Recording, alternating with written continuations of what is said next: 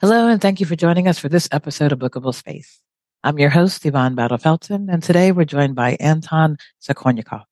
Anton will be reading The Art of Slicing Work, How to Navigate Unpredictable Projects. Anton, thanks so much for joining us.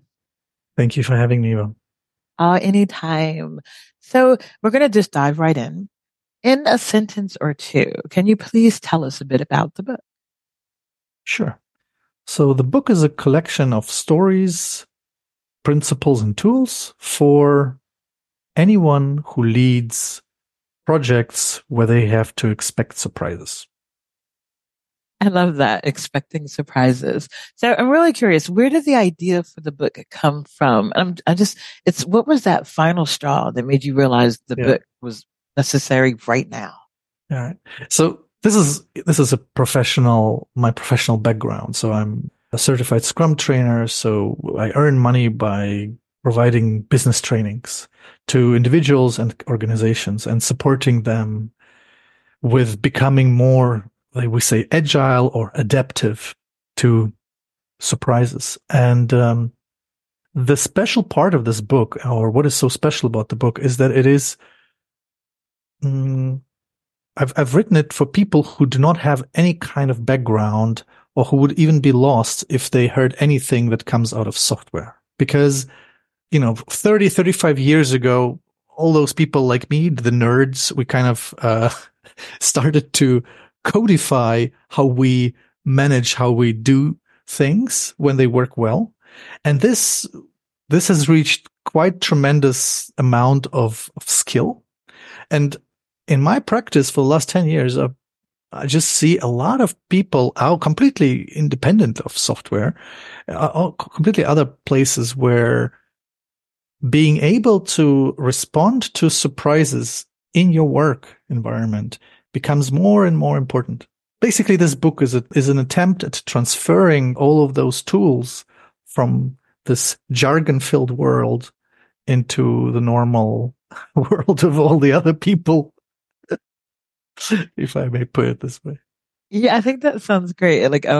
Especially as we all do have problems and surprises come up in business, like day to day, no matter the size of your business. So I think as someone who doesn't speak jargon, I appreciate the translation and that you do it narratively in a way that kind of makes it more accessible for some of us. Yeah.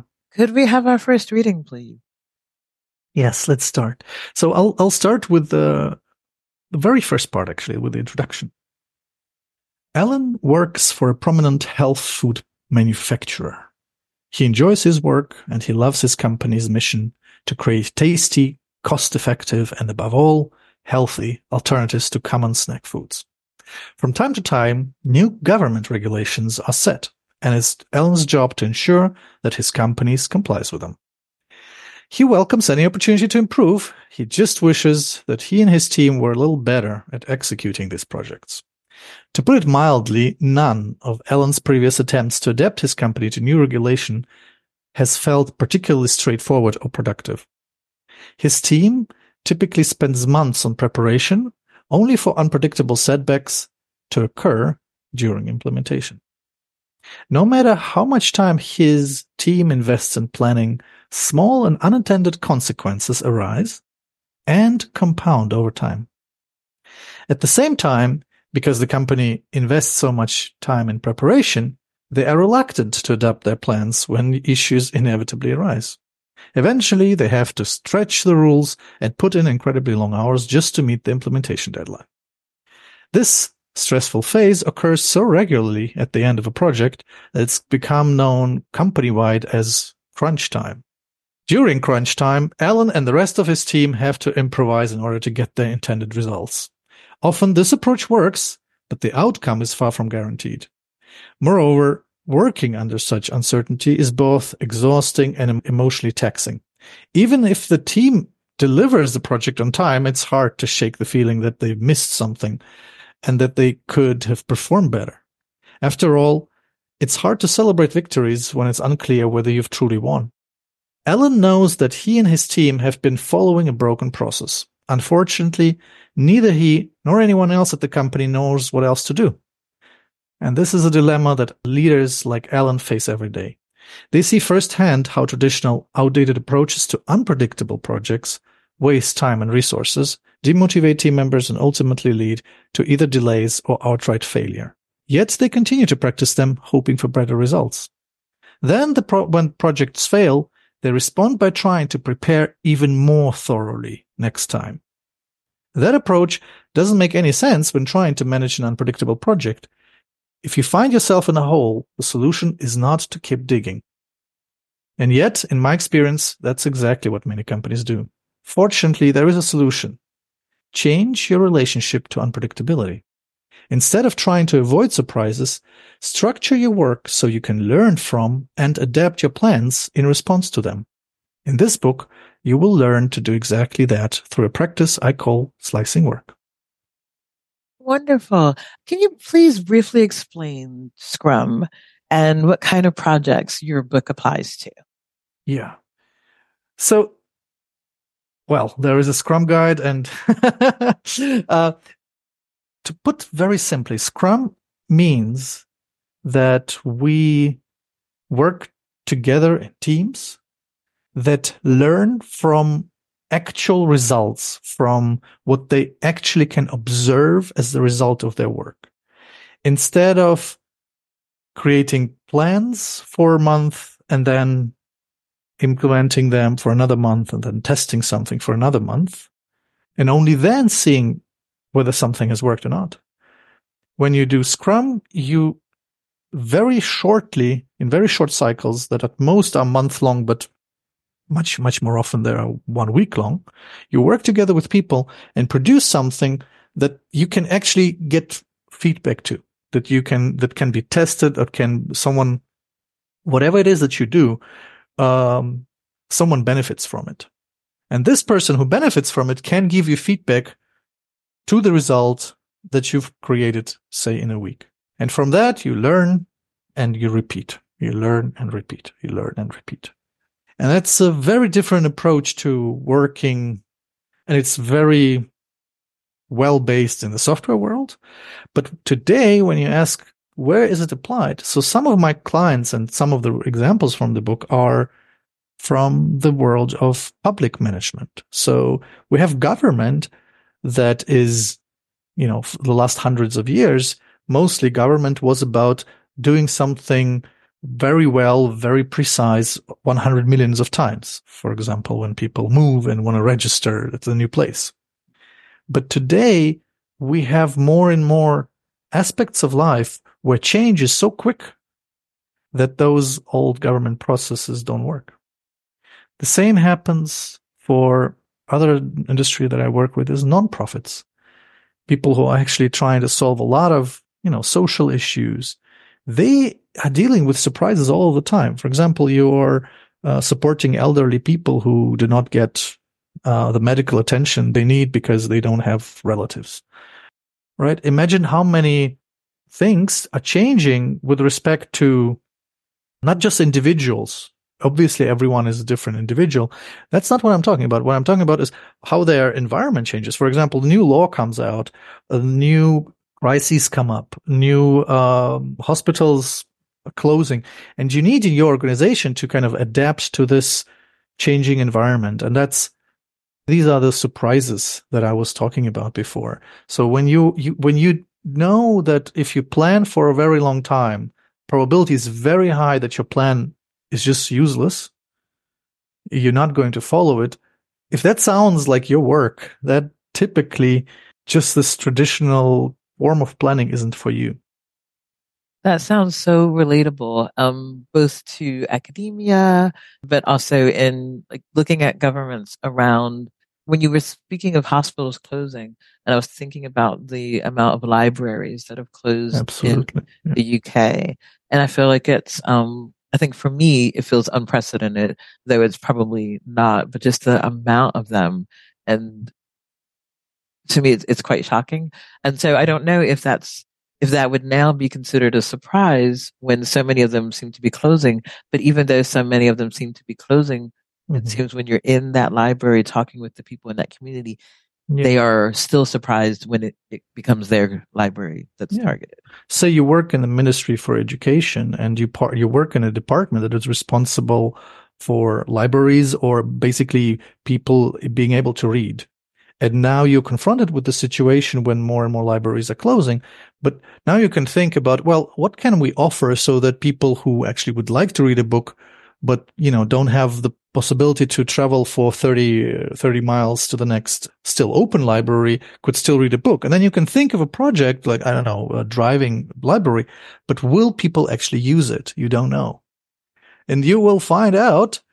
And if you plan for it a couple of years and then you just do it and it doesn't work, suddenly you wasted a lot of money. But what if you were able to just try it out in one particular place for 1 week and then learn from it and try it and change a little bit and try the next week and so forth? That would be, we would call it an agile approach to this. And government needs to learn this kind of, and not just to learn, we need actually, in some places, we even need laws that allow for this, because there is a lot of people working for government who would love to be impactful, who love to help people, but very often they cannot because it's just not how things are supposed to work. That's so right. Okay. Could we have our second reading, please? Sure. So this one is about self-organizations. Under right conditions, self-organization can occur spontaneously among people who've never met. This is always motivating and empowering. Here is something I've experienced over and over again. At large conferences, hundreds of attendees are asked to move all the tables on the right side of the room and all the chairs to the left, so they can interact more easily. At once, everyone looks at each other before calmly standing up. The strong people begin picking up the tables, carrying them to one side, while the others take a chair or two and move them to the other side. If needed, queues form, and people help each other. In less than 2 minutes, the whole thing is done because everyone's self-organized. Each individual thought about how they could contribute best to the end result. Was there a chair in front of them? Or had it already been taken by their neighbor? If so, should they help carry a table instead? No one needs to tell them how to execute this project. They talk to each other, they sort it out, they act. Through simultaneous communication and decision-making, people coordinate amongst themselves. They take ownership. Imagine the coordination it would take if you were a manager who had to organize this chair and table moving process. How many different sets of direction would you have to give? How complicated might it be? How would you distribute all this information to them in a timely manner? And how would you track that they received it and what the results were? Think of all this management overhead. Luckily, all of this micromanagement isn't needed when people self-organize. But it also isn't enough just to tell people to self-organize and leave them to it. If a speaker said, "Make sure the room is free of obstacles," that'd be far too vague. Instead of collaborating, people would spend time figuring out what the obstacles were and where to put them. They need to agree on where to put the chairs and tables. With the hundreds of people, making decision might take a long time. Self-organization often fails in organizations due to lack of clarity. As a leader, you've got to create the conditions for self-organizations to happen, clearly defining the final result. The vertical slice of work plays a central role in this. Well, Anton, you are a certified Scrum trainer, and I'm really curious about how you applied the strategies, lessons, stories in the book to the making of the book. To the making of the book. Right. So I'll be very honest. I'm not sure I've done it well. So now that the book is written, and it has taken a couple of years, I'm not sure I've done it best, but there is a couple of things that I've done well, I think. So the first thing, right, when you write a book, is to think about what are the potential surprises that I could expect. It's in the nature of surprises that they are surprising. So you cannot, think of all those surprises that could happen. But with some degree of self-reflection, you can think about the parts of your project that you are least knowledgeable of, least familiar with. And those are typically the things where surprises may happen. So I've never written a book before, so this is the first time I'm writing the book. And this book consists of a large number of stories, of metaphors, of explanations. And if I were to do it, to write a book in a traditional way, I would just take some time, write it, have an editor help me writing it, and then have it proofread, and then, and so forth. And then it would go to the market and I would find out, oh, no one wants to read it. So instead of doing that, what I've done was I created a workshop actually where I would put this information, put this content that I've put in the book in front of people. And I've done this workshop and I've collected feedback. And I noticed what works and what doesn't work. All the things that don't work and didn't work, you won't find in the book. And in fact, all of the stories that you will read in the book have been at least 10 or 20 times tested with an audience. And I know that they typically produce aha moments. And in fact, they are, because it's my own nature. I don't like books that are too long. I don't like books where authors repeat themselves too much. So I try to keep it very short and concise and only to the point that I want to articulate with an example, with a metaphor. So this is where I could say I applied my own methodology to creating the book by basically trying this content out before it even became a book in the form of a workshop or pieces of workshops. Oh, how lovely. Okay, so can we have our final reading? Yeah, sure. At one of my workshops, a participant shared how he shifted his thinking from output focused to value focused with a personal project he'd been struggling with. He'd bought a country house for his family so he could spend weekends away from the city, and when they weren't there, he wanted to rent it out as an Airbnb. But the house wasn't ready. Not for his family or short-term rentals. It needed work, a lot of it. Like most people, he approached the renovation process in a traditional way. He met with an architect and a contractor, then approved their bids for costs and deadlines, but not long after work started, problems arose. Faulty plumbing was uncovered behind a wall, and a plumber had to be called in to fix it before the project could continue. Then there was a problem with electrical wiring. The project was held up once more while an electrician came out to make the repairs. The project was so unpredictable that costs and schedules were soon out of control. After experiencing so many difficulties, he decided to go another route, hiring a contractor who did it all. The contractor had a cross-functional business where all of the specialists in flooring, walls, plumbing, electrical, etc. approached the entire project as a team. Instead of renovating the house at once, and by speciality, the team took a vertical approach. They worked room by room, starting on a new one only after they'd finished another. In the short term, it cost more to do it this way, but the value was much higher. After a couple of weeks, one bedroom, one small bathroom, and the kitchen became habitable, so the owner's family was able to start enjoying the house. He even started renting out the finished portion. Month after month, one room after the other became usable, increasing the family's comfort and the rent he could receive from visitors. Perhaps even more significant, the process was no longer stressful. When unforeseen problems like cracked walls, faulty plumbing, or non-functioning wiring arose during a renovation, the team of experts consulted with each other and then with him. Together, they quickly decided what to do and fix the problems. This is a terrific example of how self-organization reduces stress from managing unpredictable projects. It also shows how focusing on delivering value versus focusing on budget and deadlines often ends up being cheaper overall. What a great lesson to end on. Anton, where can we buy The Art of Slicing Work, How to Navigate Unpredictable Projects? There is the website for the book. It's called slicingwork.com, just all written together, slicingwork.com.